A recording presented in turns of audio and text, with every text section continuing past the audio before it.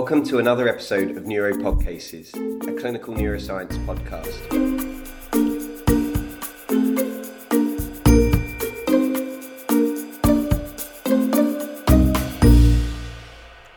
So hello, my name is Arina and I'm a neurology trainee working at the Walton Center.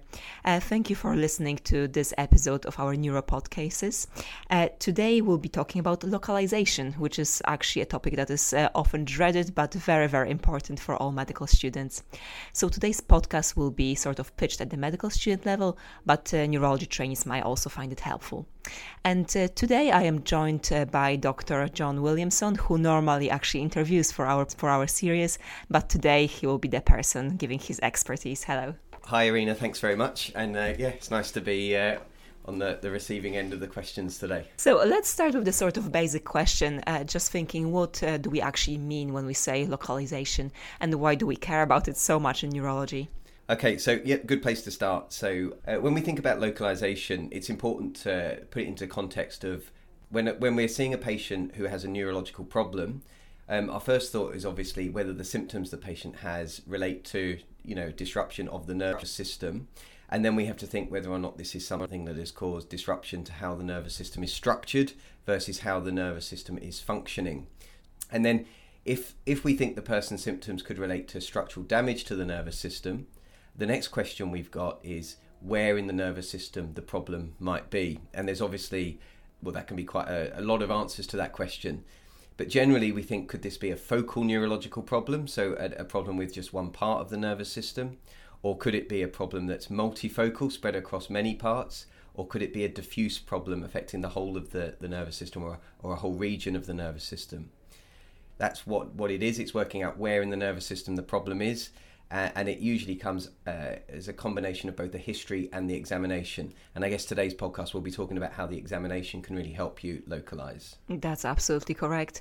I guess sort of, I would agree with you, but I do have a little bit of a question to challenge because I guess in the sort of, previous day and time, we could say that's really important because you know exactly where the problem is. But surely these days we can scan people and that sort of would help us very much narrow our differential, isn't it? Yeah, well, I'll take that as a deliberately provocative question.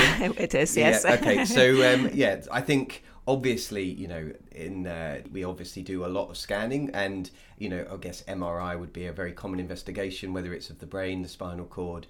To take the question very seriously, there we have to think, well, how do you know which part of the nervous system to scan? And you don't just do whole body MRI on someone just because they have a problem of the nervous system. And sometimes we deal with conditions where perhaps the scan doesn't give us the answer. So it's all very well thinking, we'll scan the brain, but if you've actually localized the problem to being in the nerves or the muscles, then obviously a brain scan isn't going to give you the answer. So it's about working out which bit to scan and also really thinking whether a scan is appropriate. There's actually another way to think of it as well, which is that very often patients will get scans done for other reasons. And the question will be, well, could this be explaining the symptoms? And I think working backwards, you have to be able to work out how to localize to work out whether or not a scan finding could be relevant. So lots of reasons to learn it. So it actually hugely affects the practice, doesn't it? Yeah. I think it's something that all neurologists would say is quite an essential part of the job, yeah. Well, so I think my duty is to say I've been persuaded as a neurology trainee. So then let's start with the localization. And perhaps the first question I could ask you is sort of what is the basic anatomy that one needs to keep in mind in deciding sort of where the lesion is? Okay, so yeah, it's difficult to know where to start, I guess, but probably a sensible place to start is with the motor system. So if a patient has weakness, now you'll have taken a full history, and from the history you can work out the potential options of where that could be. But if we just go a brief recap of our neuroanatomy, we can start to think a bit more systematically about that. Okay, so if we think of our motor pathways, so it's very simple in terms of the upper motor and lower motor neuron pathway that we have to think about. So let's start with the upper motor neuron pathway, which starts in the cortex, where the cell body resides. And we've got to remember that the motor system is arranged in a very particular way in the cortex.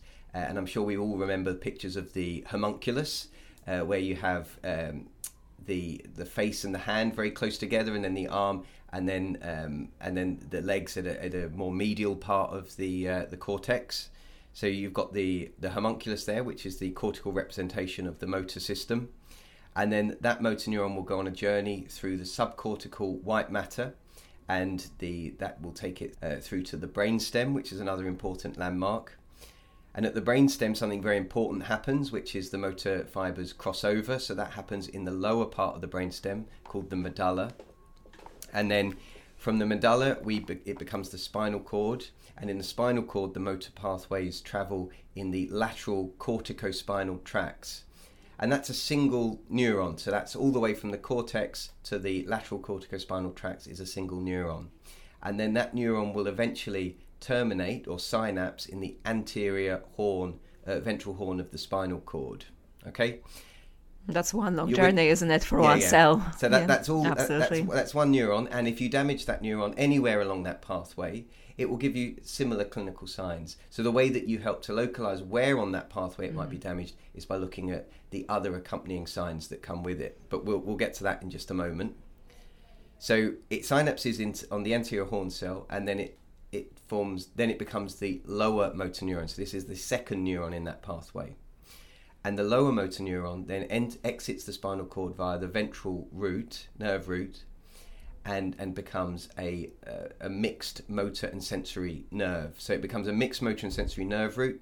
The nerve roots will combine to become, in the upper limbs, will become the brachial plexus, and then the brachial plexus will divide out and become individual nerves. And then it's not quite over yet, so when it gets to the nerve, it then will terminate as a nerve, but you have the neuromuscular junction, and then you have the muscle.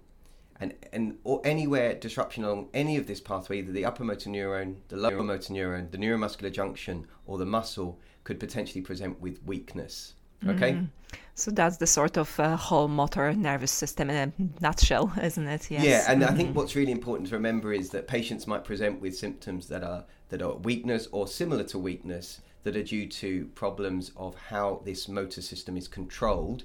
So these can be extrapyramidal problems. I guess the most typical one would be Parkinson's disease, but you can have problems of too little movement like Parkinson's, or too much movement like chorea.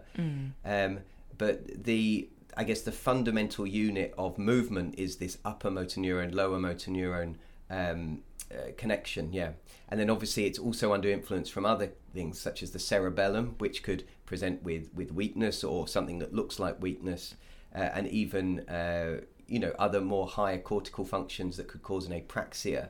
But for the purposes of localization today, we'll just focus on this upper motor neuron, lower motor neuron pathway.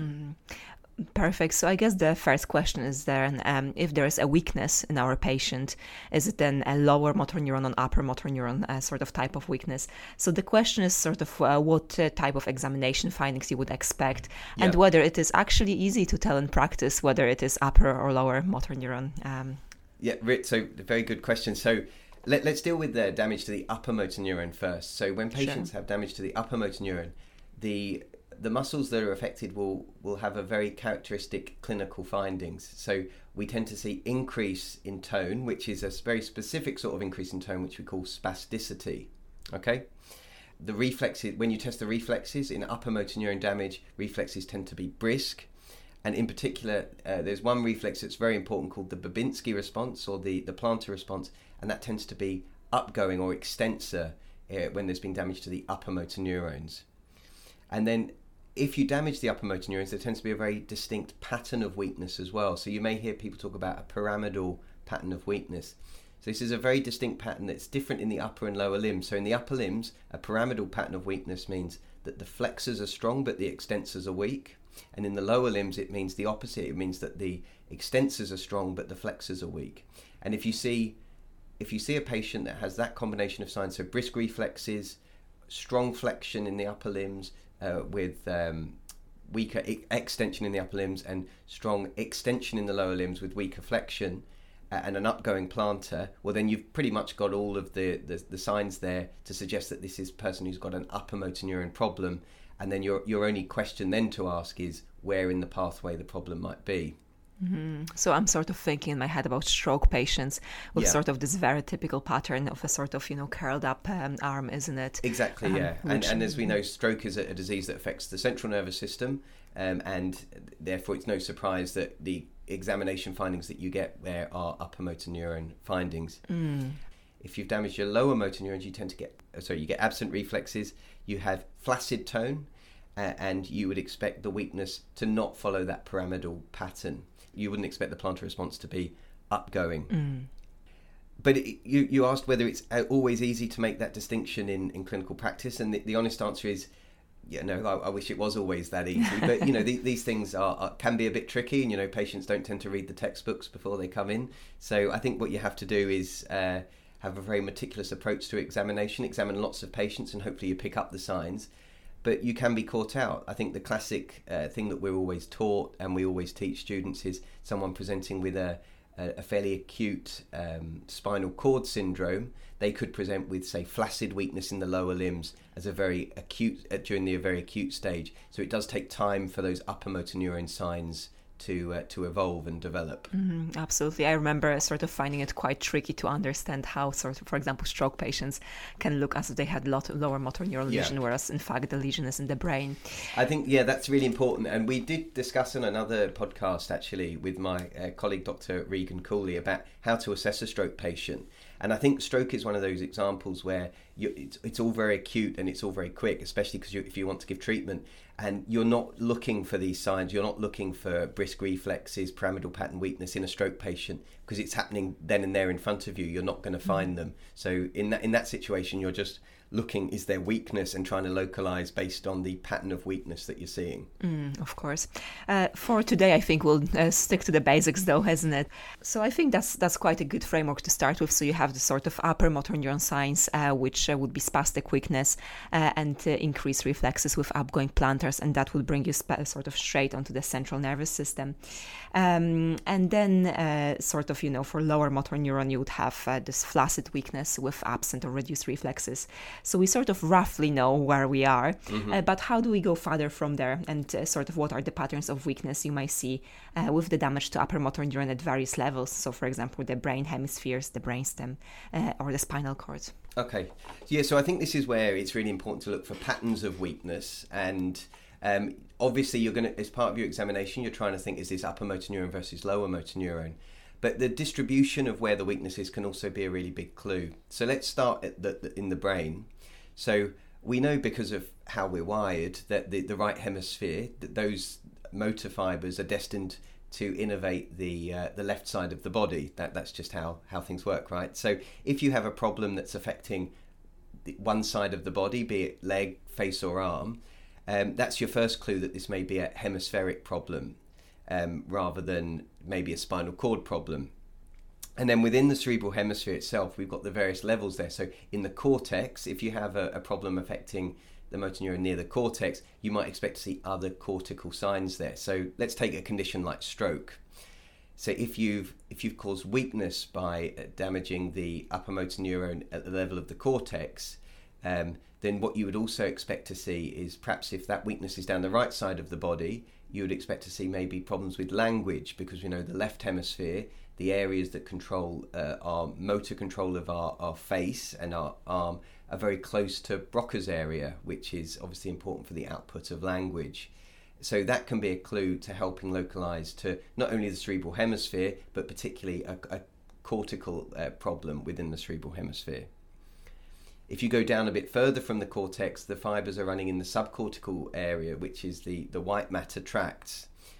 Now, if you damaged the upper motor neuron in the left hemisphere, subcortical white matter, you would expect the weakness to be down the right side of the body again, because we're in the hemisphere. But you wouldn't expect there to be those other cortical signs. Okay, that makes sense. Hopefully that makes sense. So you have the sort of unwanted bonuses with the cortical signs, isn't it? And the extra sort of deficits. Yeah, and certainly I guess the stroke syndrome that we know most likely this is a pure motor lacuna stroke syndrome, where you can have weakness affecting the face, arm and the leg down the one side of the body, but you don't get problems with speech. You don't have problems of a hemianopia. and that's because the damage is being done at a site distant from where those other cortical areas are. The important thing to think about with the subcortical areas as well are, in the homunculus, these neurons are spread over quite a large surface area, but as they travel through the brain, they all come together to be very close. So you can have a very small lesion or a very small area of damage in, say, the internal capsule, and that could give you very severe weakness down the whole side of the body. And that's also important to remember as well. Very special area, isn't it? Internal capsule, absolutely. Then we get to the brainstem. So in the brainstem, the motor fibers, so through the midbrain and the pons, the motor fibers will be travelling down, and they will be on the same side as they were in the hemisphere. Okay, so damage to those structures again will give you the opposite side weakness. But the important thing about the brainstem is that there's lots of cranial nerve nuclei there as well. And the cranial nerve nuclei, they're exiting at the level of the brainstem. So if when you're examining someone, you can see that they've got weakness down maybe one arm and leg, but they've got cranial nerve signs on the opposite side to the weakness, then that's a really strong localizing sign for that the problem might be in the brainstem. Okay? Absolutely. Have you heard of the rule of 4 of the brainstem? I think I did, yes. Yeah. So 4 at the top, 4 in the middle, 4 at the bottom, roughly, isn't it? So that's kind of a good way to think about where in the brainstem you might have the problem. So if you said 4 at the top, so if you've got a third nerve palsy affecting the left eye, and you've got weakness in the arm or leg on the right side, then you can say, well, that's the left side of the midbrain. Makes sense? Absolutely, yeah, because cranial nerves will always be sort of affected on the same side, whereas for the rest of the body, we are talking about the decusating pathways, isn't it? And then not quite finished yet with this upper motor neuron, so you've still got a little bit to do, which is the spinal cord. Of course. So we're saying we've crossed over at the bottom of the medulla, and we're travelling in the lateral corticospinal tracts. Now, the upper motor neuron will then travel down until the level at which it synapses in the anterior horn cell, as we've said. One of the clues often to a spinal cord pathology, though, is that they can often be quite symmetrical. And this is because the cross-sectional area of the spinal cord is actually quite tiny compared to the brainstem and the brain. And so any disease process, be it a stroke, inflammation, a tumour, is likely to affect, to some degree, it might be asymmetric, but is likely to affect both sides of the spinal cord. So if you see someone who's got weakness, both arms, both legs, you have to think to yourself, could that be a spinal cord problem? It's not over at that point. You've still got a bit of work to do, but that's just the starting point. Of course. So sort of putting it all together, if I am in the sort of hemisphere and the cerebral cortex, I would expect sort of other cortical signs. Then going a little bit deeper, it will be probably more of a sort of pure motor symptoms and signs. Brainstem would give me the cranial nerve signs and symptoms, and then if I am in the spinal cord, then weakness is more likely to be bilateral, although might be asymmetrical. Is that sort of where we are for the upper motor neuron? As a general rule, that's really good. And then I guess the important thing is to never be, to keep an open mind and always be trying to think logically about it. But it's a really good starting point, Of course, sure. So sort of then thinking of the sensory examination, because most patients, of course, will present with both motor and sensory findings. How does that help us to sort of ascertain where we are? And I guess we'll probably need to revisit the pathways as well, isn't it? Yeah. So far we've only talked about the motor pathways, but you're right that there are these sensory pathways as well, and that can help us with the task of localizing. So we usually do the sensory exam towards the end of the motor exam, so you've already got a bit of a hypothesis as to what you think the problem might be. And I guess the way I would tend to use the sensory exam is you have to then test that hypothesis with the sensory exam to think, right, is there sensory involvement at all? Because sometimes we can help localize by there not being sensory involvement. And if there is sensory involvement, what's the pattern of that involvement? So let's do a brief recap. So now the nerves are traveling in the opposite direction. So they're traveling from the periphery into the spinal cord and then up into the brain. Okay, so let's start with the out in the periphery. So we obviously have our sensory nerve endings, and these then travel in often mixed motor and sensory nerves. They travel through the brachial plexus, and then they'll enter the spinal cord through the dorsal roots. Then this is where it then gets slightly interesting, because there's two routes then from going into the spinal cord up into the brain. And I think the students kind of know this, but it's worth recapping it and having a picture as you think of this. So you've got what we call, let's deal with the dorsal columns first. So these are the sensory fibers that convey vibration and joint position sense. When they enter the spinal cord, they don't synapse immediately, but they will travel up the same side of the spinal cord as to what they've entered until they get to the very top of the spinal cord, just on the junction with the medulla, where they will then synapse. Okay, and then once they synapse, they then go into a bundle of nerve fibers, which is called the medial lemniscus, and the medial lemniscus goes to the thalamus, but it crosses over to the opposite thalamus. Okay, so if it's been in the right dorsal column, those fibers will go into the left thalamus. Okay. Mm-hmm. And then from the thalamus, there are then projections up to the cortex. So it's a 3-order neuron pathway. Correct. Okie dokie. The spinothalamic tract is a bit different. So the spinothalamic tract will enter through the dorsal nerve root, and it will synapse in the dorsal horn of the spinal cord grey matter. It will then cross over at that level, so at that level or a few levels above, to the opposite side, and it will travel up in the anterolateral or the spinothalamic tracts all the way to the thalamus. Okay, so that's the pathways. So how does the sensory exam help inform our localization? Well, if you've got a problem that's affecting your spinal cord, you would be looking to see, is it also affecting the joint position, vibration, and pain or temperature sensation? If it's affecting all of them, then you would think to yourself, well, that's likely to be an entire cord problem, like a transverse myelitis. Mm-hmm. If it's affecting some or not other, that would help you localize which side of the cord it's on. In the brainstem, so it's the whether or not pain and temperature can help you to decide, does this localize to the medial aspects of the brainstem where the medial lemniscus travels, or is it in the more lateral aspects of the brainstem where the spinothalamic tract travels? So that can be a helpful localization, along with the motor system findings and the cranial nerve findings. And then at the level of the cortex, obviously if you have a very large stroke that's affecting the motor cortex, well, we know the sensory cortex is just behind that, so you might there see a similar pattern of motor and sensory you might see a similar pattern of sensory symptoms to where you have the weakness. Okay, so confusing. Perfect. But hopefully I think I'm still following. Yes, that definitely. So just sort of moving then from the central nervous system to the peripheral nervous system, we talked about the sort of motor signs that one would expect, so signs of lower motor neuron lesion, and then again thinking of the sort of sensory examination findings and how they would come into play. Yeah. And you mentioned already a sort of, sometimes the absence or presence of sensory signs is a helpful localizing sign as well, isn't it? Yeah, so when we'll talk about the lower motor neuron now. So we're talking all the way here from the anterior horn cell through the ventral root out of the spinal cord and into a mixed motor sensory nerve root. So nerves from different nerve roots will combine to form either the brachial plexus or the lumbosacral plexus to the lower limbs, and from there will emerge individual nerve. And then we talk about the neuromuscular junction and then the muscle.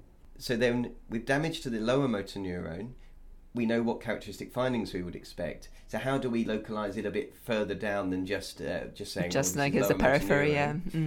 So I think it's really important here to think about the concept of what a myotome is. So if a lot of people know what a dermatome is, dermatome is an area of skin supplied by a certain sensory, a sensory nerve root. So a myotome is similar but with muscles. So take for instance the T1 nerve root. There will be motor nerve fibers within the T1 nerve root that are destined to innervate the first dorsal interosseous muscle, so muscles that would control finger abduction, and some of them will also even go on to innervate abductor pollicis brevis, so a muscle of the thumb. So if you damaged at the level of the T1 nerve root, you might have weakness of both first dorsal interosseous and also abductor pollicis brevis, right?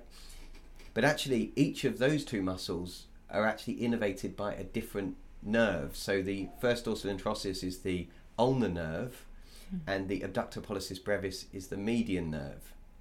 So you've got this discrepancy there that if you've got both of them affected, well, it's either both an ulnar and a median neuropathy, or it could be a problem higher up at the level of the nerve root. And that's kind of how you work out localization of the lower motor neuron. You have to look at what muscles are affected, and then think back and think, right, so what nerve does that?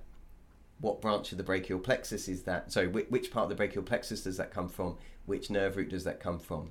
And it's kind of like, sorting it out. It's like, well, if it's this and this, then it has to be this. It's kind of a logical deduction from there. It's a lot of pattern recognition, isn't it? And sort of experience. And I guess probably many students might find it scary to sort of memorize exactly, which nerve root, which nerve. What are your tips for sort of committing such things to memory?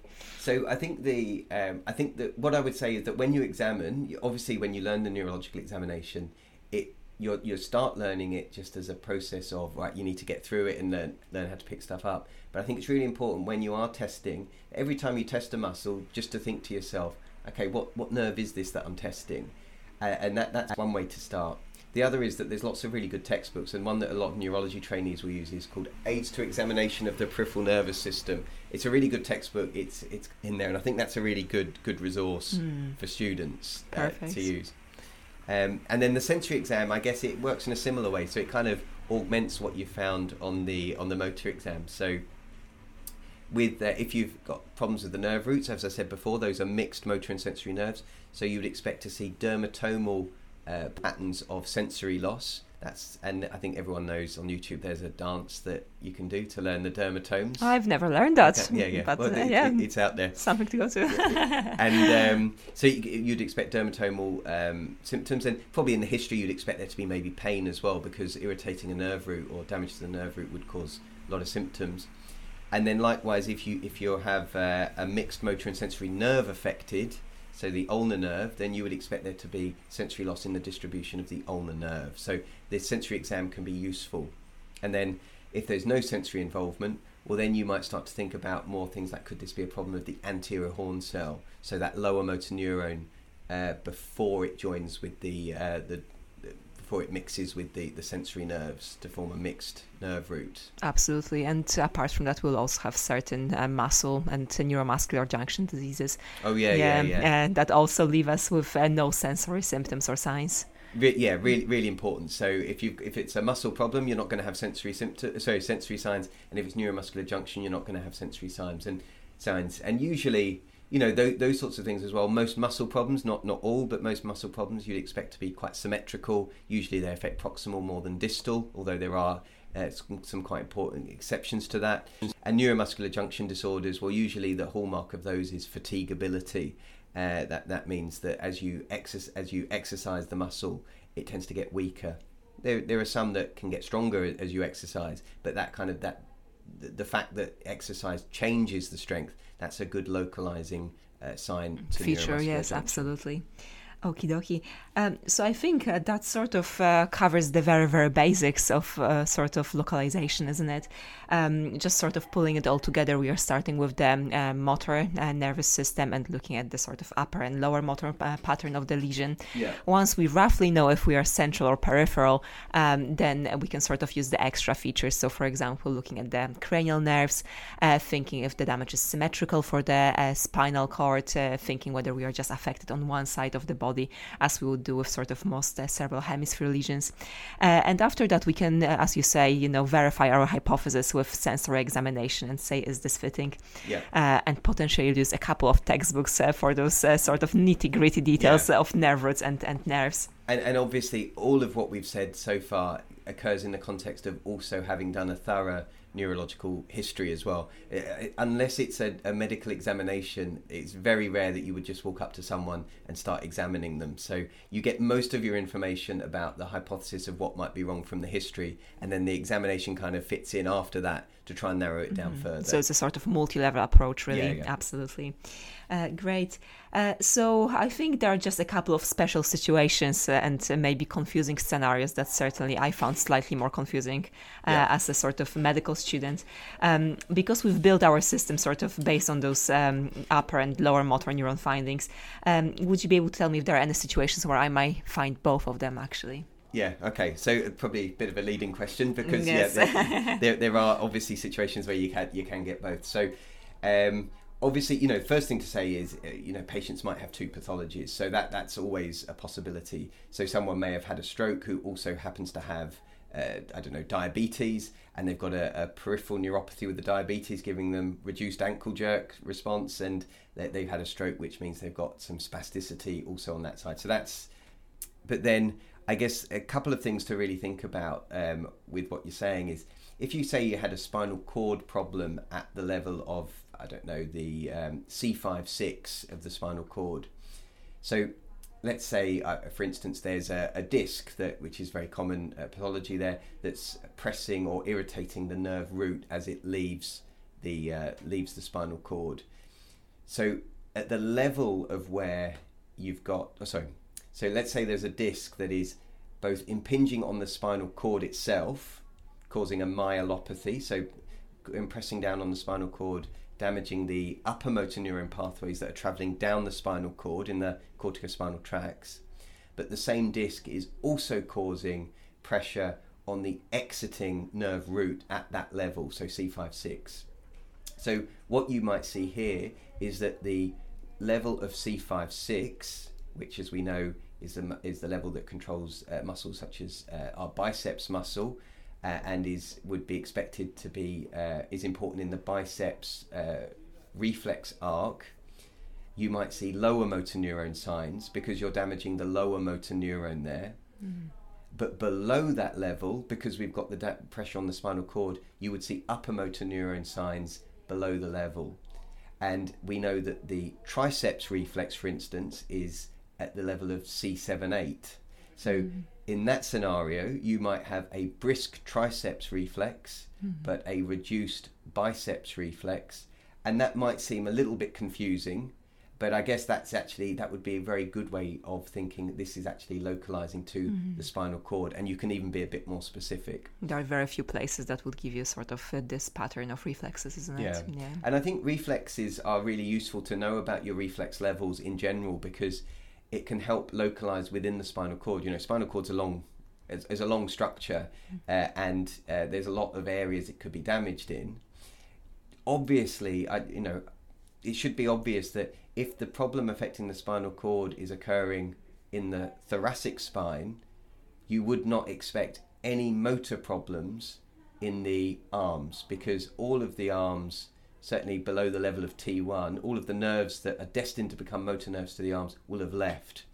So if you have a situation where there's weakness in both legs, but there's no weakness in the arms, and reflexes and examination are normal in the upper limbs, that would tell you that this probably is this is probably in the thoracic spine or lower.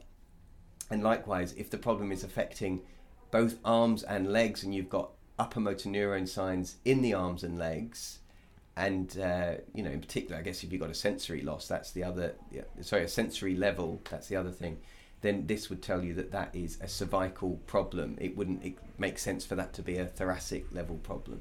Absolutely. Yeah. Is there any other sort of condition that you could think of giving upper and motor neuron signs that I think would be worth to mention here?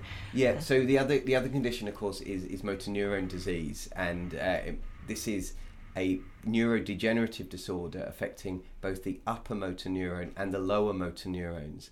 And depending on how, which is affected and where it's affected, you can get a combination of both upper and lower motor neuron signs.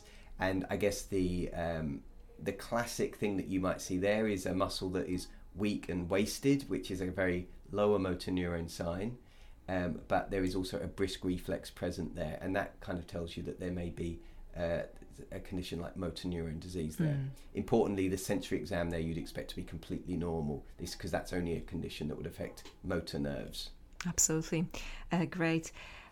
So I think that's sort of one of the tricky situations that I wanted to discuss. And then I think the other one that is perhaps most hated by medical students is so-called the Brown-Séquard syndrome, which is the sort of spinal hemichord lesion.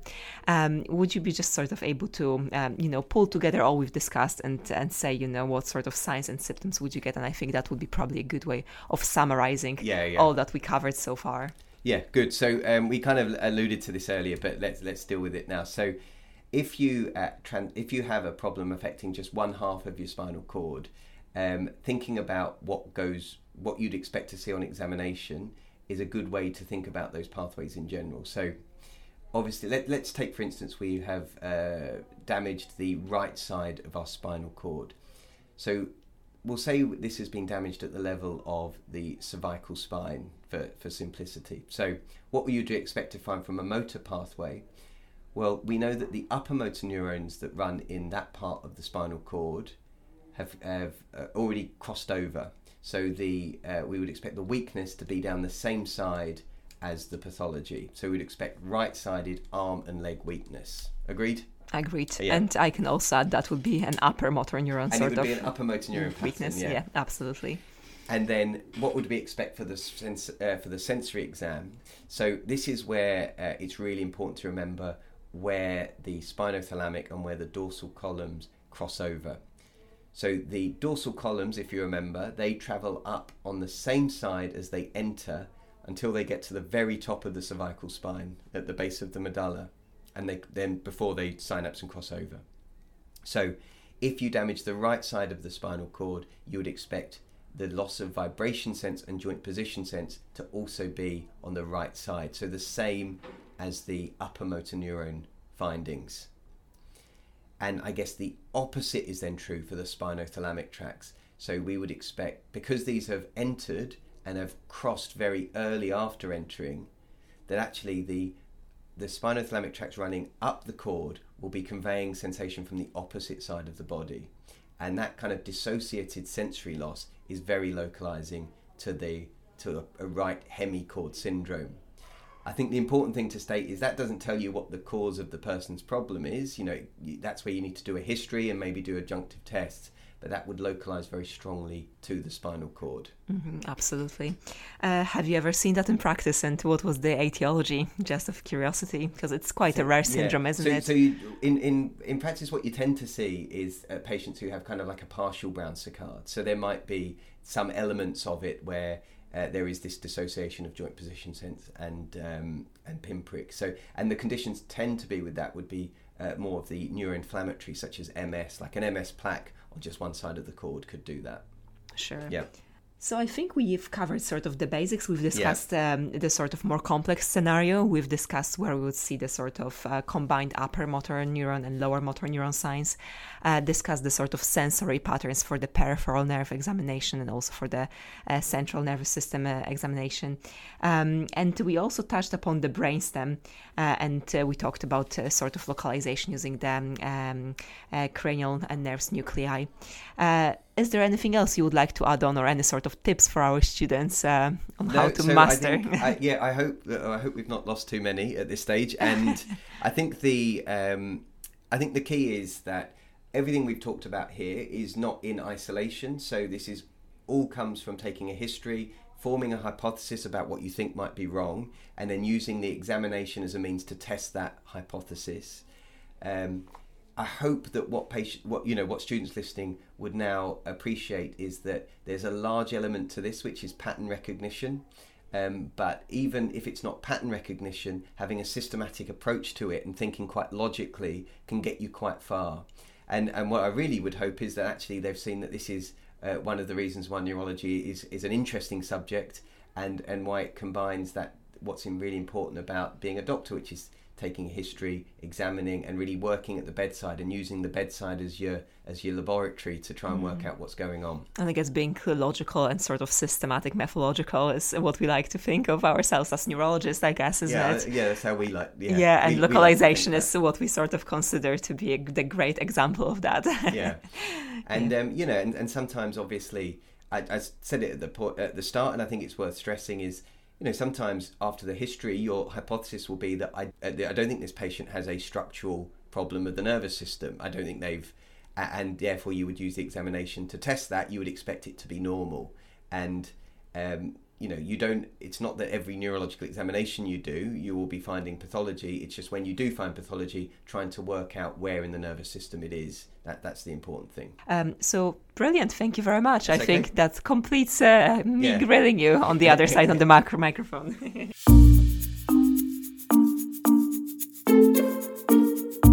Thank you for listening.